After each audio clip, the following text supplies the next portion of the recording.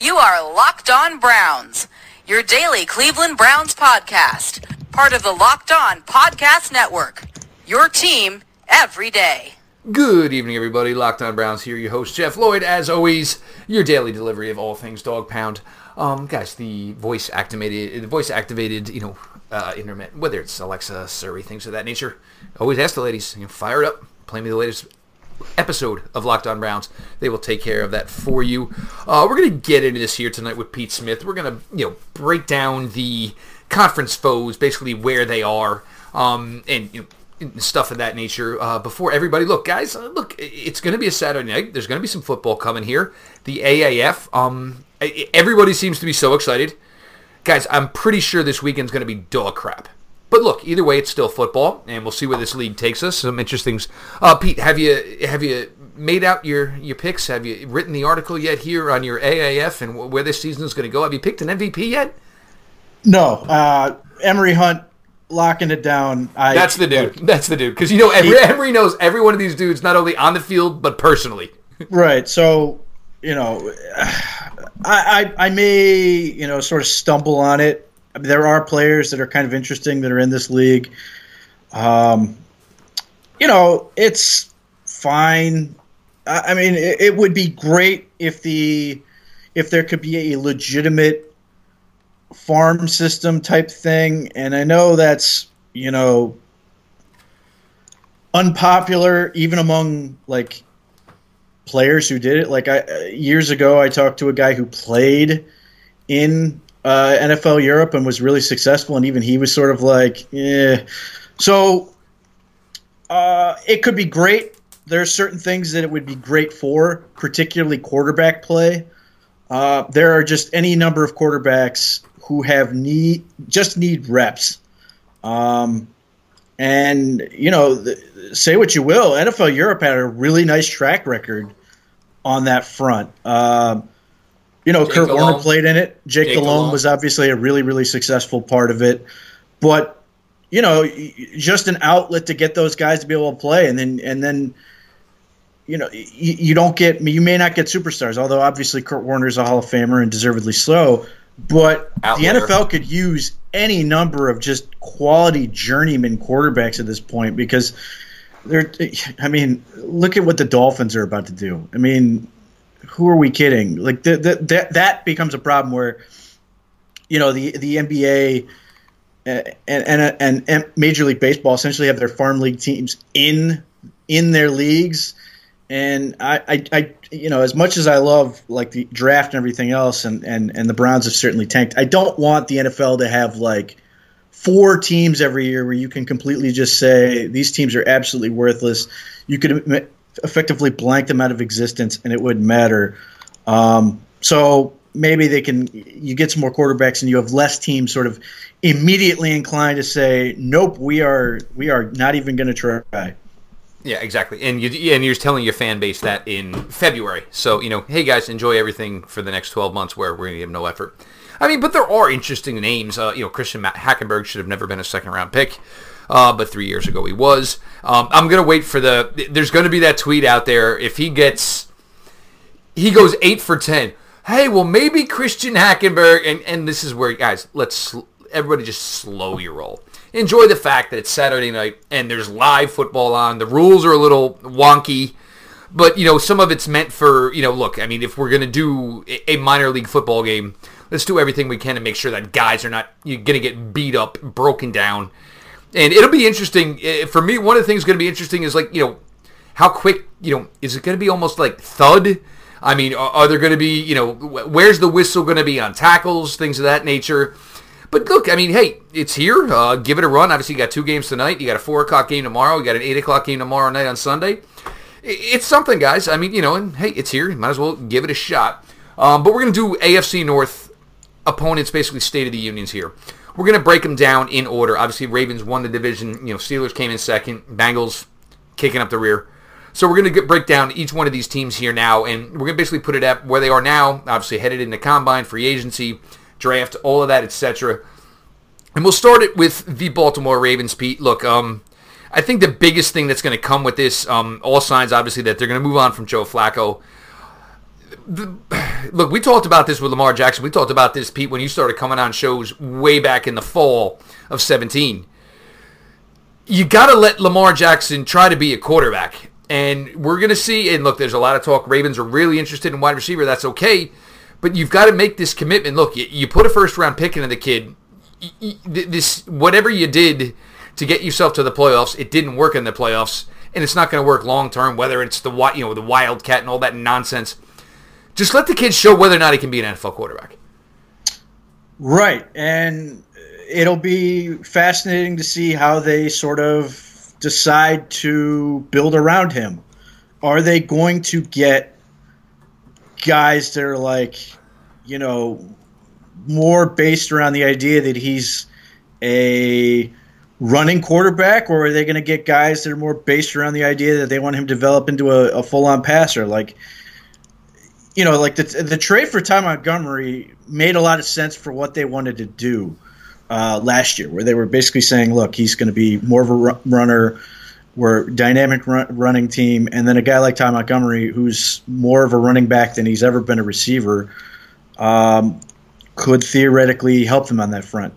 But that was for part of 1 year in his rookie season. Are they going to now what type of receivers do they want around him? Are they just going to load up on tight ends and try to be more run? Whatever they want to do, they have to find a real running back. And God bless what they were able to do with guys like Gus Edwards. And Gus Edwards. Yeah, but nobody's afraid of any of those guys. So, and this isn't a great draft class to do it in, but certainly there are going to be guys there. But they got to get something a little more dynamic where, somebody who's more threatening, even if it's just going to make, Jackson more of a threat on the run. I think he'd be more of a threat as a run when everything broke down and now, it's just utter chaos. The design runs, you're going to kill the kid eventually. I mean, because, he doesn't have the frame that's going to put on a lot of weight. We all know how well he runs the ball, but a lot of it's going to be like Randall, if it goes right, a lot of it's going to be like Randall Cunningham-ish, where it's, all right, nothing's open, all right, now all hell's going to break loose. And I think that's where it succeeds, but I do agree, you need a guy that you can say, to use it, you need a guy like Nick Chubb. We can give you 15 to 20 carries, we'll count on 80 to 100 yards. Yeah, and that's a good question. So, let's say he goes down with an injury, and let's assume they're going to re-sign Robert Griffin III, or they sign a guy like Tyrod. Tyrod makes a ton of sense going back there. Yeah, because now they're going back to something Tyrod. That's what he did. So let's say he suffers a high ankle sprain in the game. How do they make it through that game where they're actually reasonably dangerous? Somebody's got to be able to carry that load. Like if you're sitting there going into the season next year, and Lamar Jackson's going to miss 2 weeks.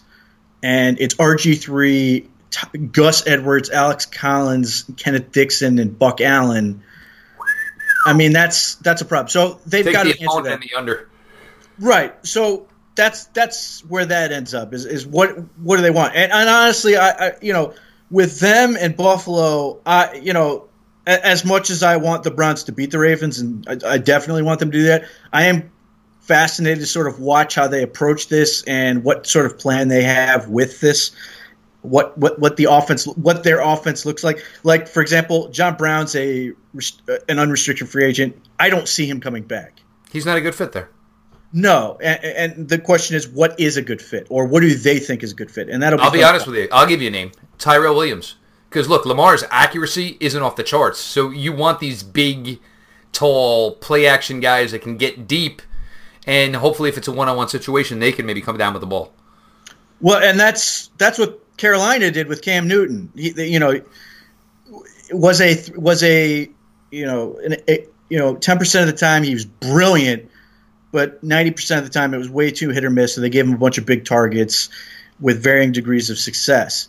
Do they go after a guy like Tyrell Williams? Do they go after a guy like Devin Funchess? Do they go after those bigger guys?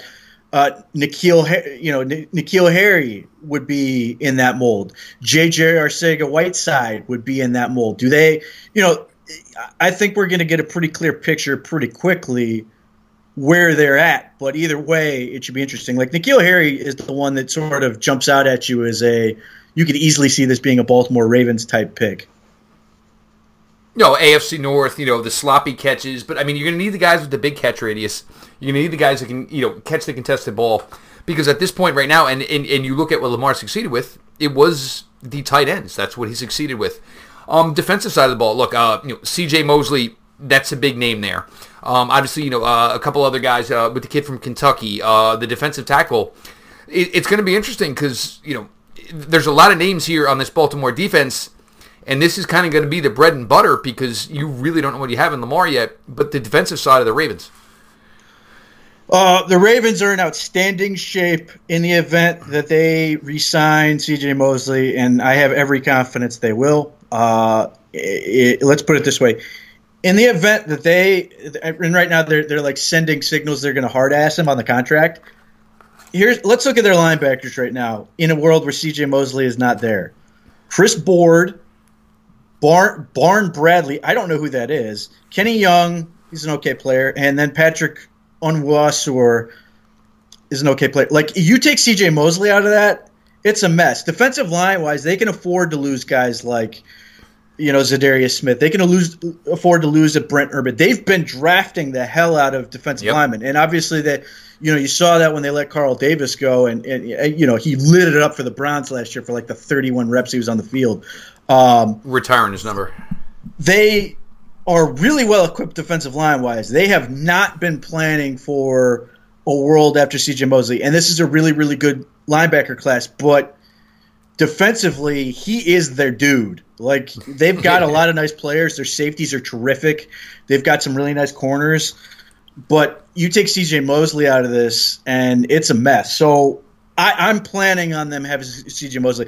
I think it would be so anti-Ravens to basically screw this up. They've been too smart at this. So that's what I'm planning on seeing. Now, defensive linemen, they're always going to – I mean, obviously they've made the move from Ozzie Newsome to Eric DeCosta. And it's not like DeCosta hasn't been there, but he's going to be able to sort of put his own fingerprints on this team and take it in, a purely his own direction. He's going to be the guy making the calls.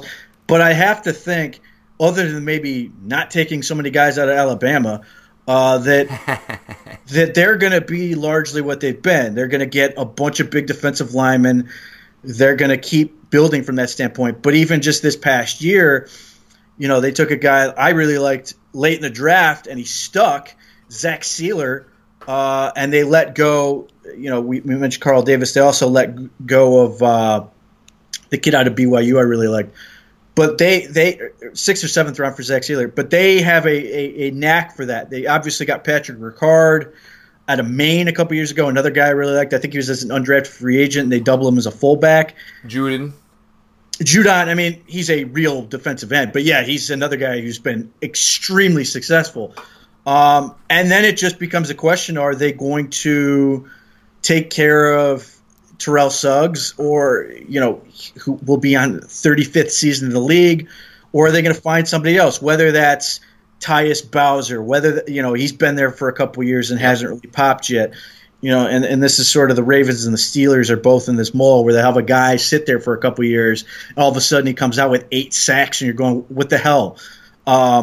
So that's sort of where they're at. I think they're in really, really good position to stay great on defense, even if the names aren't as obvious, and they've been this way for a while. It's just a question of how they're going to sort of shuffle the deck at defensive line and keep everything going. I mean, so much, again, Mosley stays. It really becomes a question of how are they going to, if nothing else, if they're picking on defenses, basically how is that defense going to assist the offense? And I think a lot of it's going to be that same mentality they had last year. Really clamp down on the run, which they're really good at. Yep. Really try to slow down the game, which they're really good at. And just keep opponent out of the end zone. Like, they're not – certainly they create their own turnovers and stuff, but that's not really who they are. They are a team that just wants to stop you, and that's increasingly rare, but that's also what they really need. And that's the thing. They build the team to say, look, you're going to score 20 or less on us. We're going to beat you that way. And it's been the model there. I mean, it's been the model there ever since they went to Baltimore.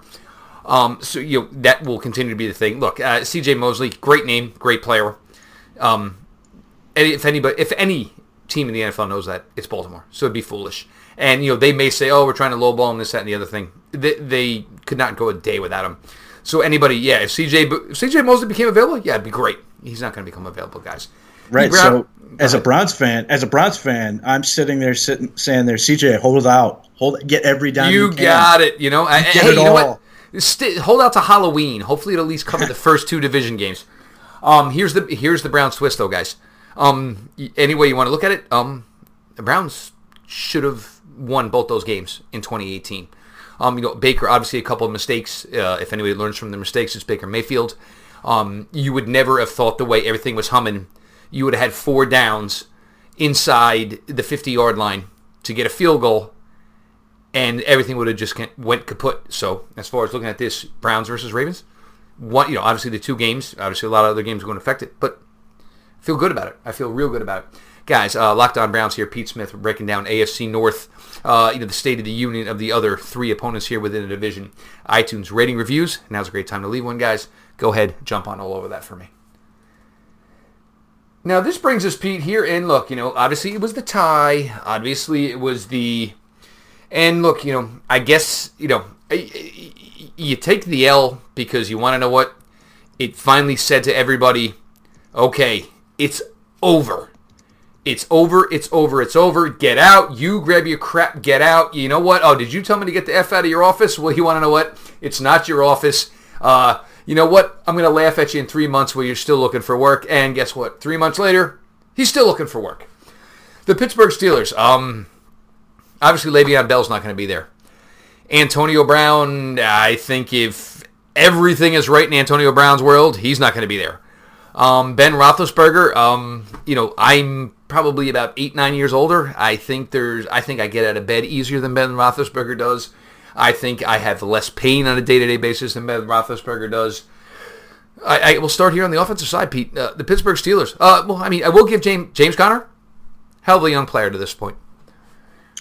I think Antonio Brown's going to be a Steeler, and the reason I don't think anybody because anybody who wants him is going to say, "Hey, how do you feel about pick 117 in the draft?"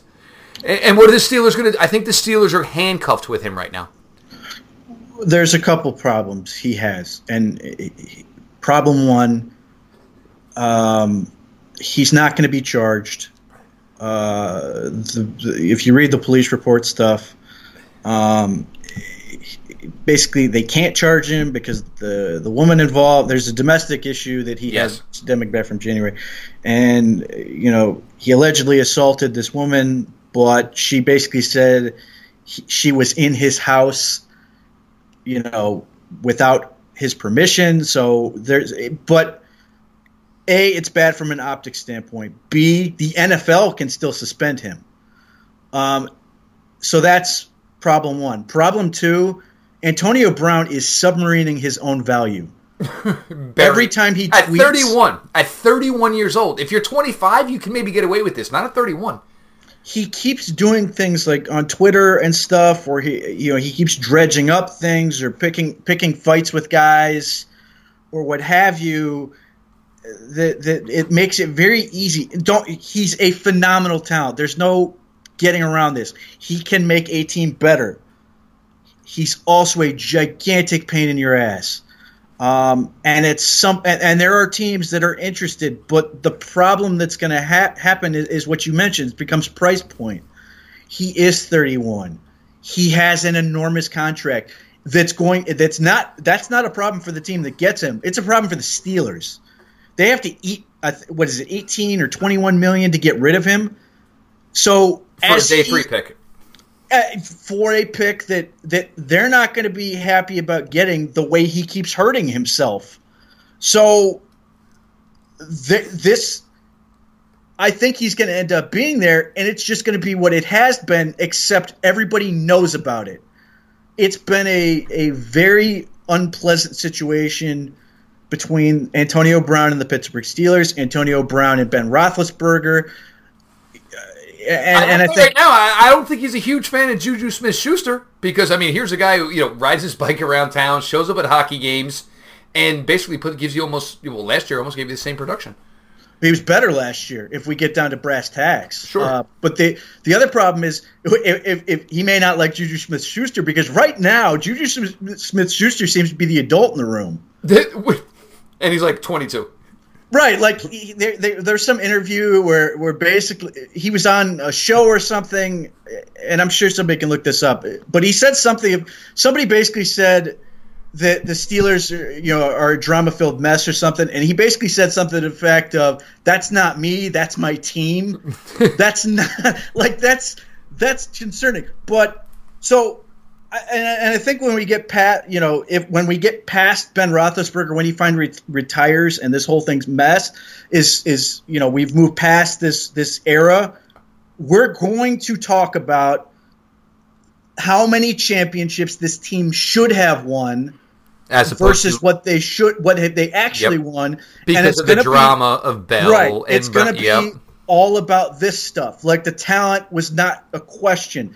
They should have been, A, B, and C in terms of they should have been a dynasty of sorts. And there's all these things going on. So that's just Antonio Brown. We haven't gotten to anyone else. They have to sign their left tackle.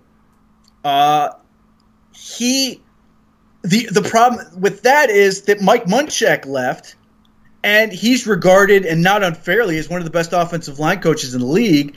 And no small part of that is the fact that Ben Roethlisberger is one of the best pass-protecting quarterbacks in the league. He makes his line eminently better.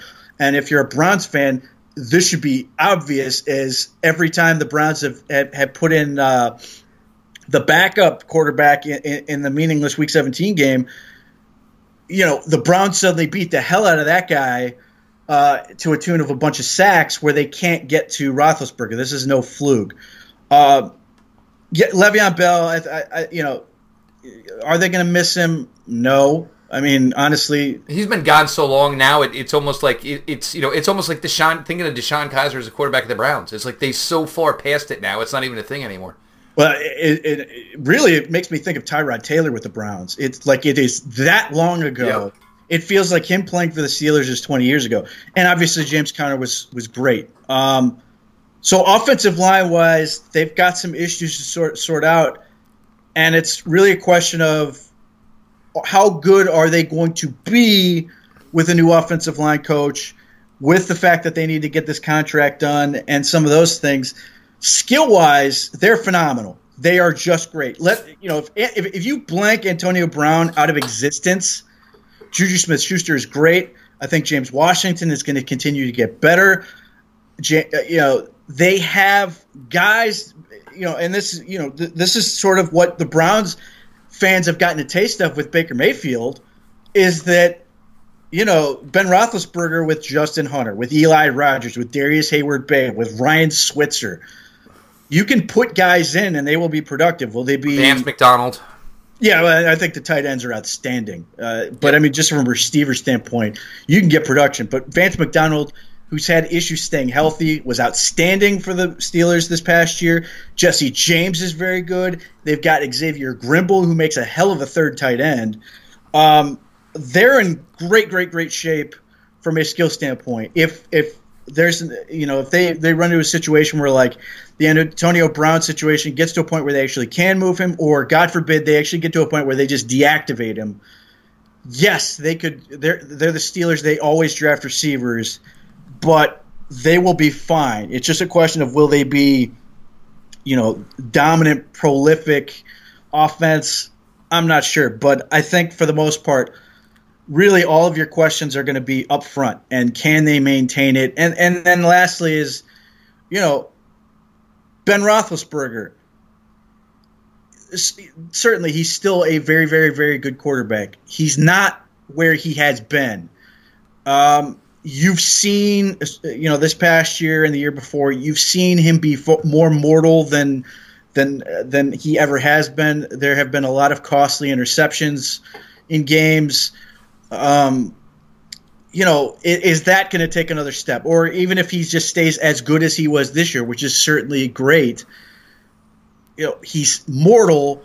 And if you're a team like the Browns, you can beat mortal Ben Roethlisberger. You had multiple opportunities to do it this year. With your pass rush and everything else, you have the potential to sort of take that over. But he's still good enough to beat you. He's still, and obviously has. You've still got to get over the Ben Roethlisberger hump. But, certainly they have a great situation to potentially try to make that leap. It's just the Steelers are going to be a very a good competitive team. There may be more cracks. They may be a potentially another year where they're flirting with the playoff spot and may fall short, but they're going to be a tough out no matter what. So that's still where they're at offensively. Yeah, I mean the one thing you worry about them offensively, and it's not all the other guys. It's can Ben patch together another 16-game season? Even whatever happens with Antonio Brown. The defensive side of the ball,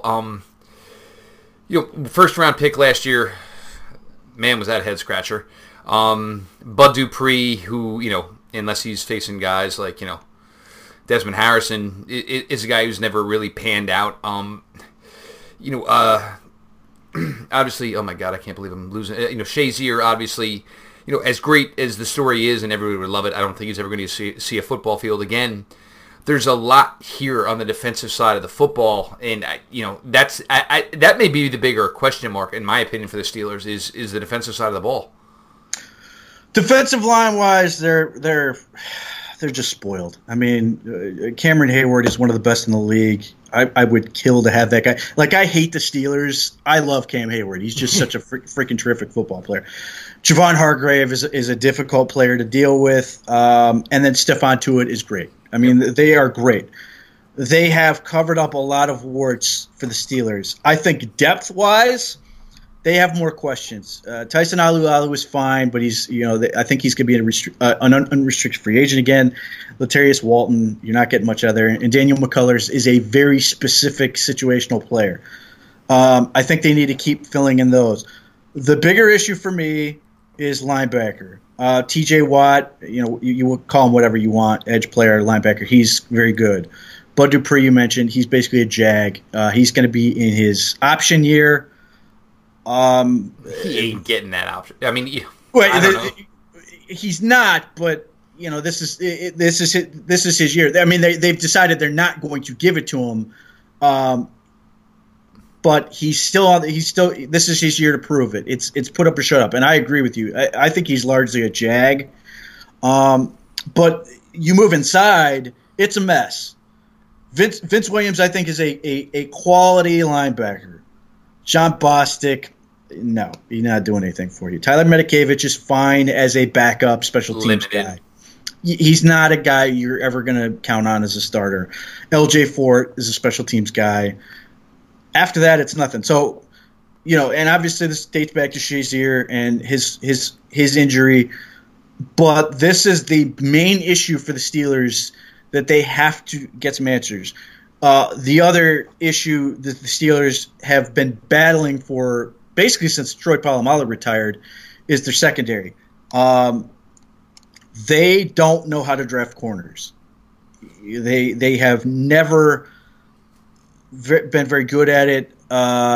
Joe Hayden is their best corner. Joe Hayden would be about the fourth corner on the Browns. And, you get him on enough primetime games, people will try to tell you he's a Pro Bowler, or with the Steelers that he's a Pro Bowler. He's a average corner, and he would be a number 2 on maybe 15 or 16 other teams at best.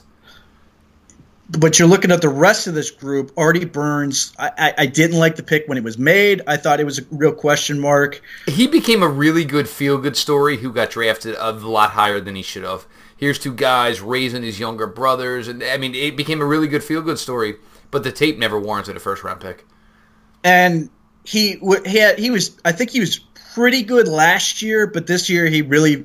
I've seen him in trade rumors. So if he was pretty good last year, then he's not in trade rumors. No. Well, I should say... No, you know what I'm saying, though. This season we just had, he was abysmal. I think the year before that, he was pretty good. And that may be because they still had a better front seven.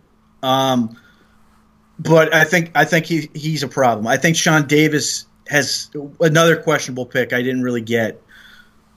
He hasn't worked out the way they hoped. So you're basically counting on Morgan Burnett until Terrell Edmonds, which you already mentioned, was a pick that nobody understood.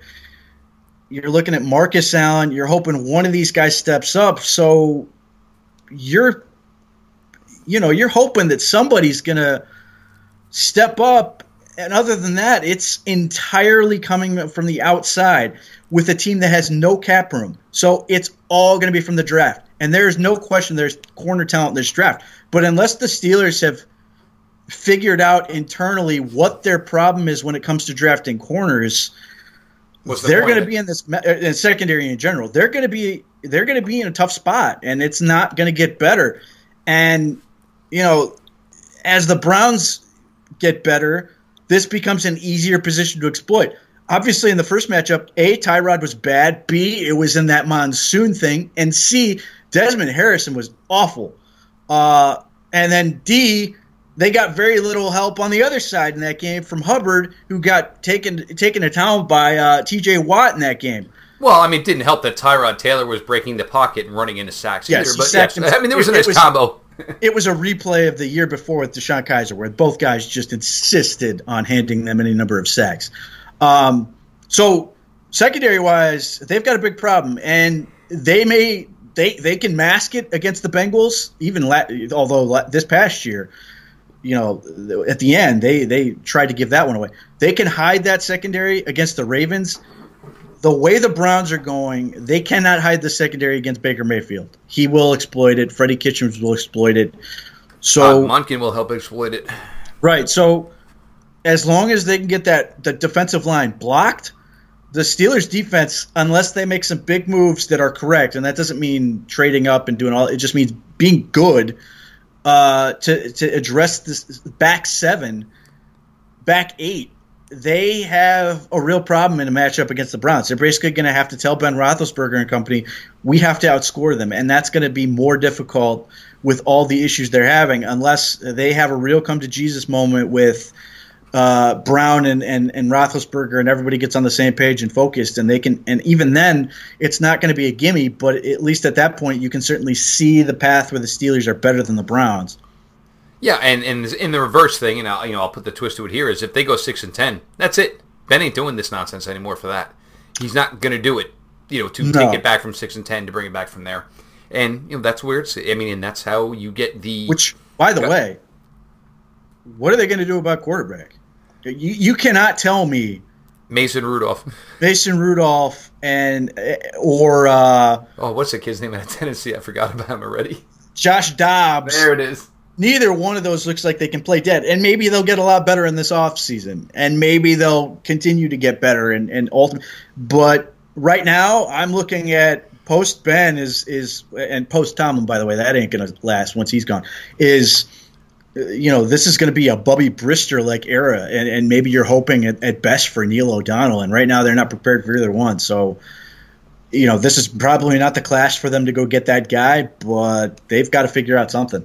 Yes, they do. And look, I mean, this is not the year to address it, but maybe and I what did I see? Blake Bortles' name, and go ahead, have at it, guys. Go ahead, sign Blake Bortles. Knock your socks off, guys. Locked On Browns here. Pete Smith and I were breaking down the AFC North here, and giving the state of the union on the opponents and what should be all signs pointing forward to hopefully a Browns 2019. Locked On NFL One Network, guys. Anything you need is pumped through Instagram accounts, the Twitter accounts.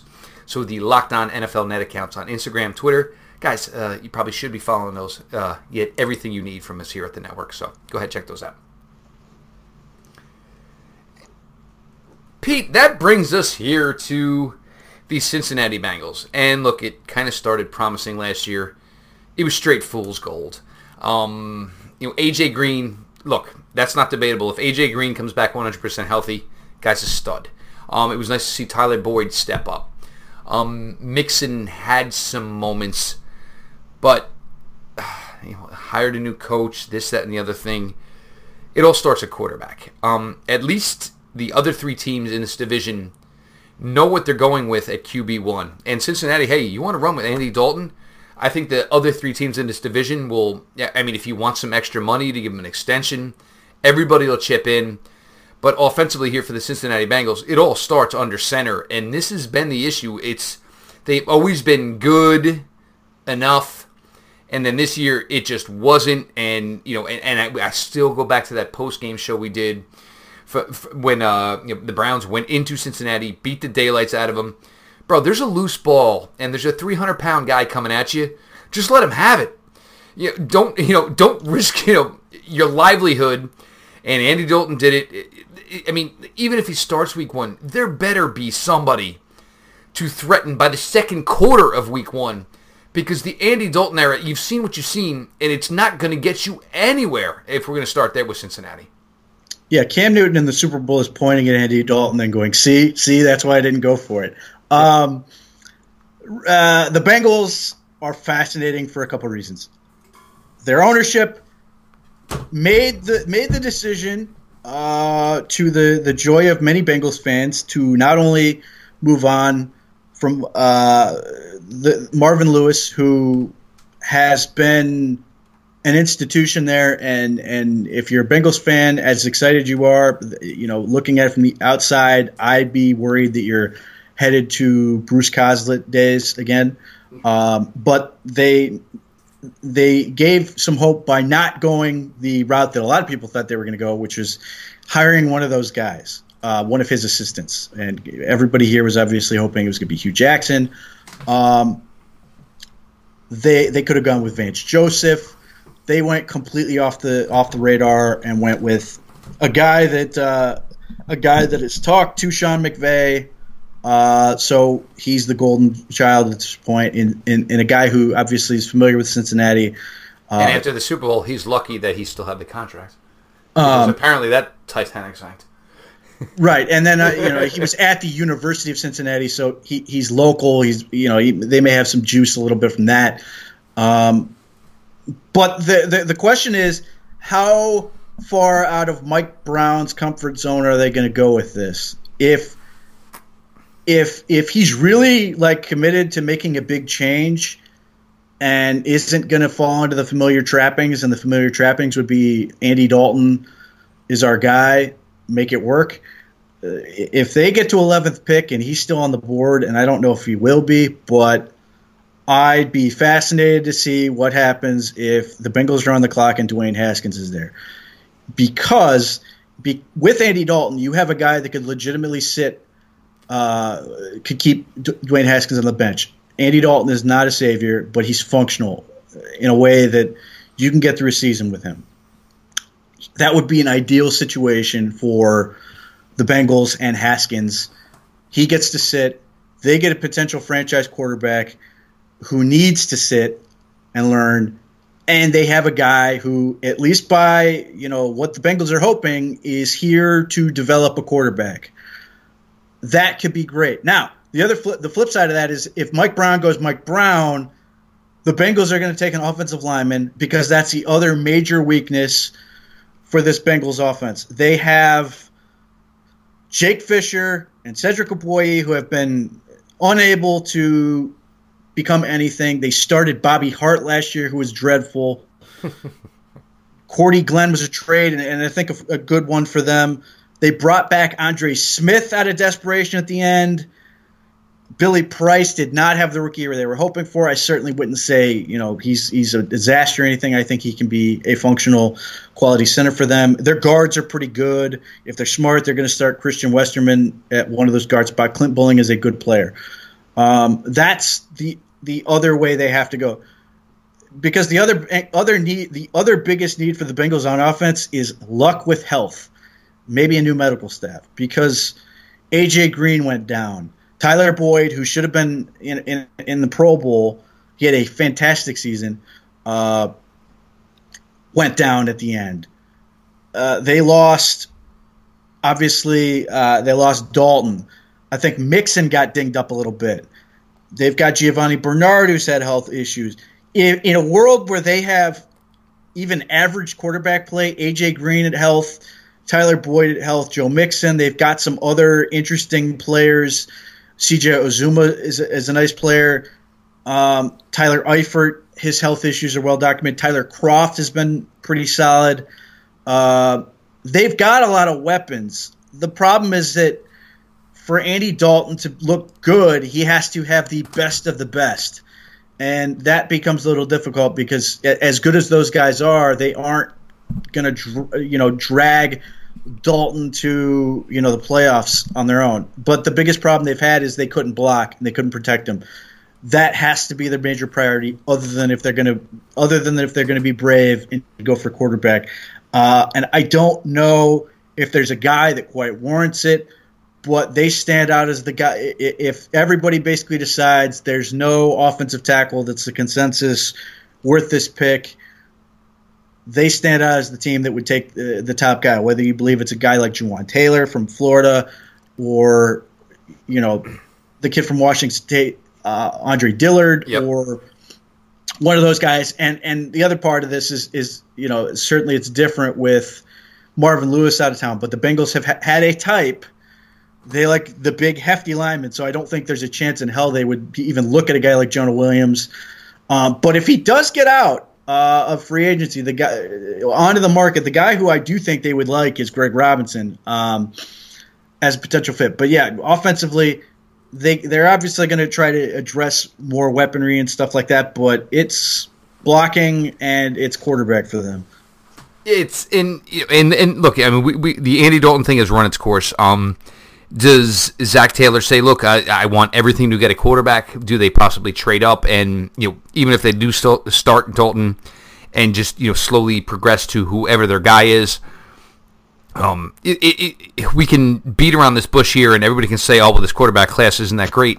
It's not going to stop anything. There's going to be 3 to 4 quarterbacks drafted top 15 regardless. That's just the way it works in the need for the position, especially the teams who don't have quarterbacks are usually the teams who added new head coaches. We're going to flip it to the defensive side of the ball here. Linebacking core, abysmal. Defensive line, I mean, I can't even. I mean, it was just. I mean, watching Baker in the play action, it was a stinking joke. And obviously, if you can't cover playmaker, Darren Fells, and you get 2 touchdown receptions against him, you have your issues. Cornerback wise, Jackson's obviously a nice player. The kid out of Wake Forest had Bates had a nice rookie season, but there's holes here too. I mean, you need an entire new linebacking core and more. But go ahead, Pete. No, you hit on the major issue. Their linebackers suck. Burfict came back and he was like the guy who, it's like now he's like the big bad wolf who's been neutered. They've removed his teeth. They somehow took the poison out of him. He doesn't have rabies anymore.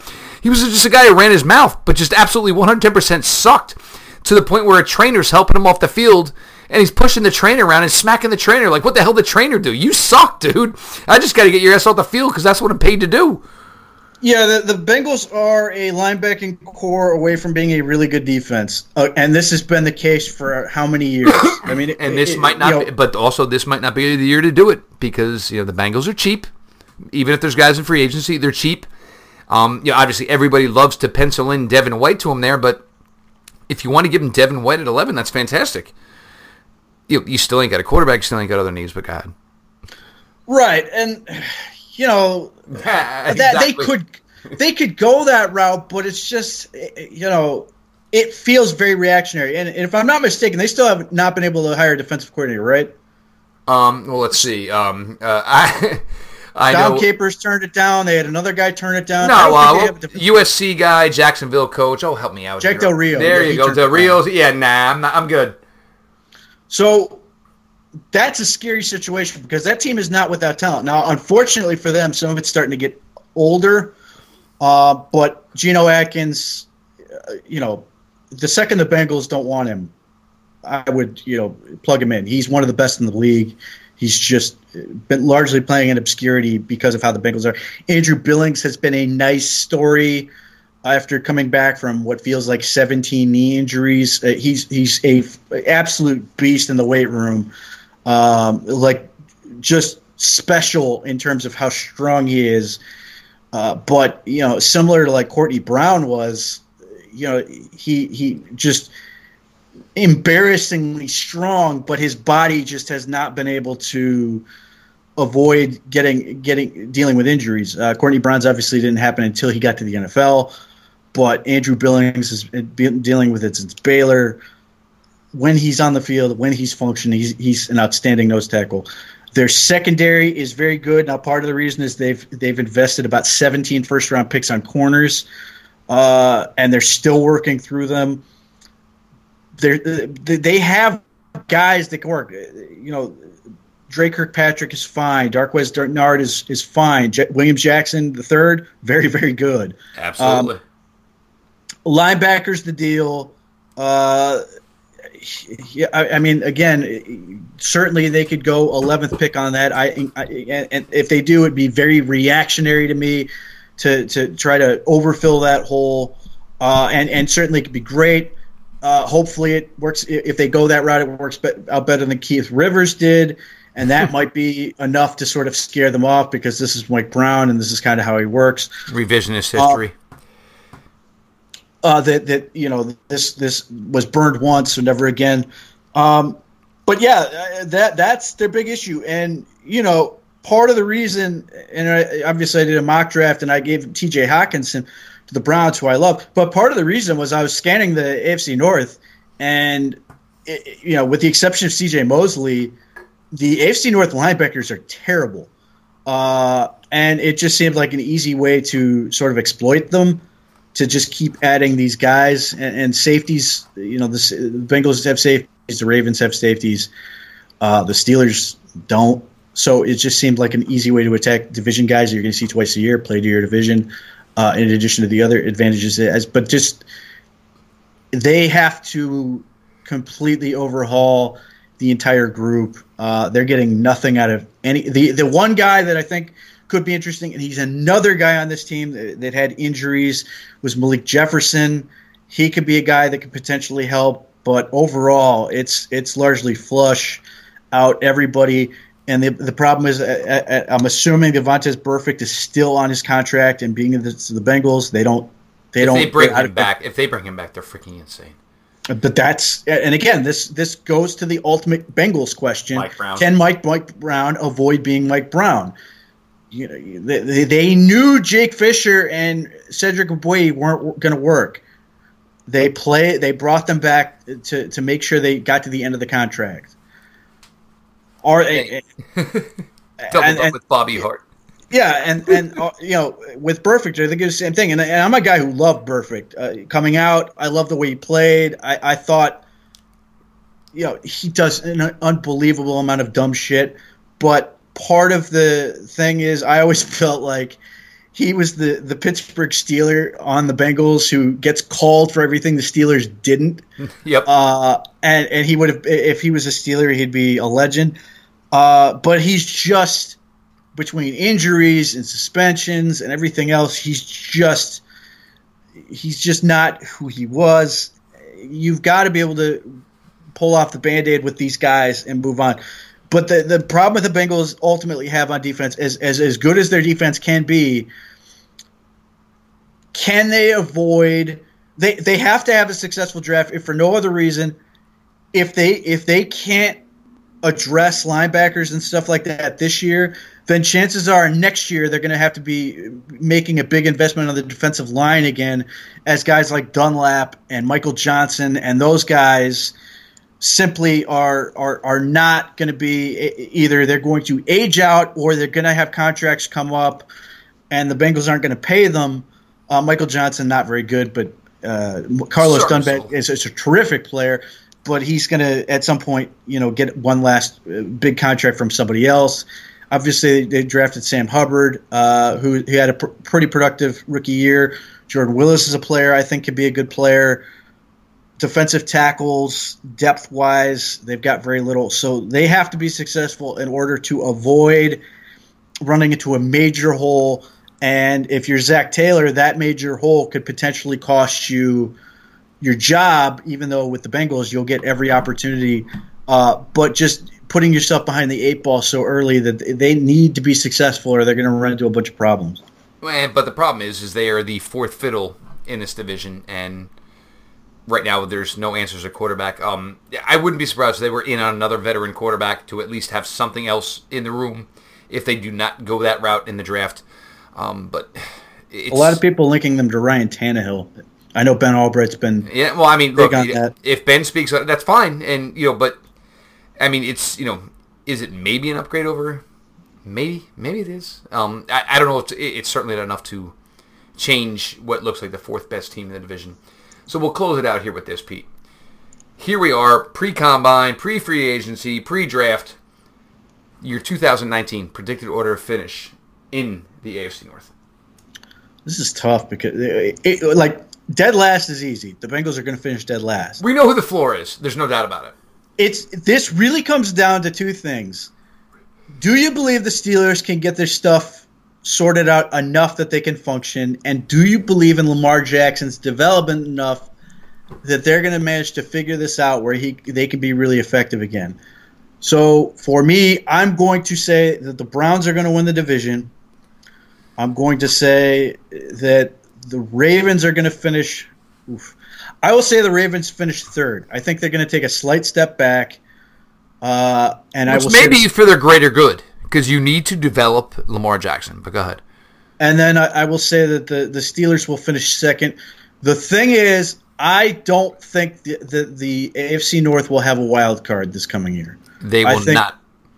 I think you're gonna end up with like a Steelers maybe 9-7 on the outside looking in, the Ravens with an 8-8, maybe a 7-9 looking in on the outside looking in, and then the Bengals could, if they don't address these things effectively or they run into another year of major injuries, it could go from being potentially a 6-10 top end, maybe get to 7-9, to we're talking 3-13. Yeah, they're in dead last. And I think the Browns, obviously haven't done anything yet, but I do think the Browns are going to be an 11-5, 10-6 team. This all has fingers crossed, knocking on wood.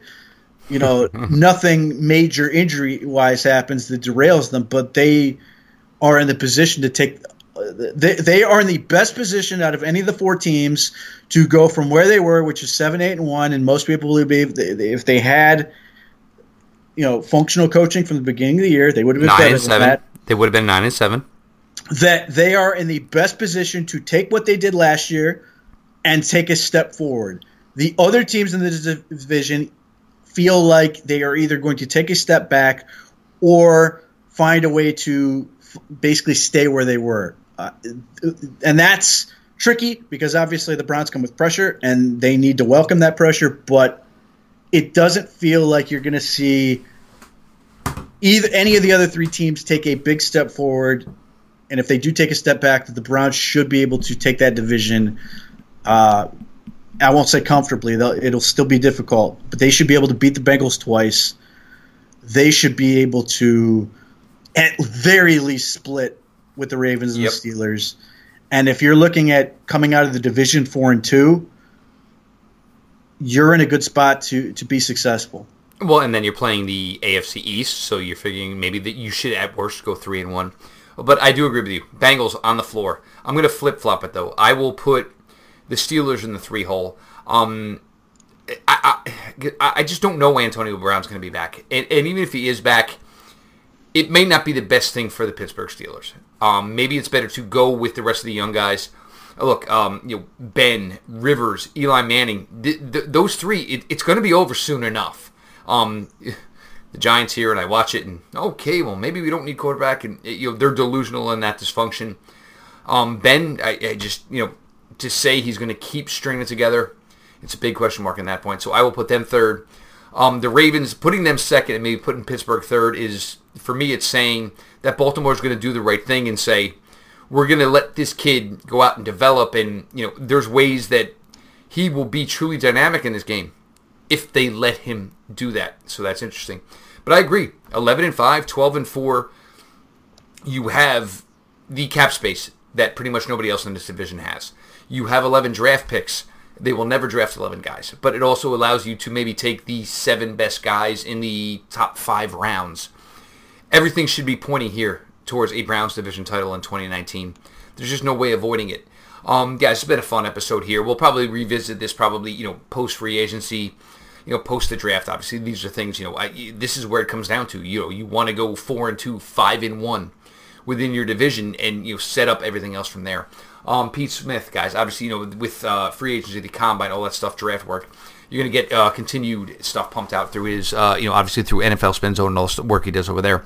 The Locked On Browns Twitter account, we keep it followed back, guys. Do me a favor, go ahead and do that for me. At Jeff_Lloyd. I'm sorry, at JeffLJ_Lloyd. Do me a favor, follow me over there. Guys, your daily delivery of all things Dog Pound. LGB on the LOB. Let's go, Browns.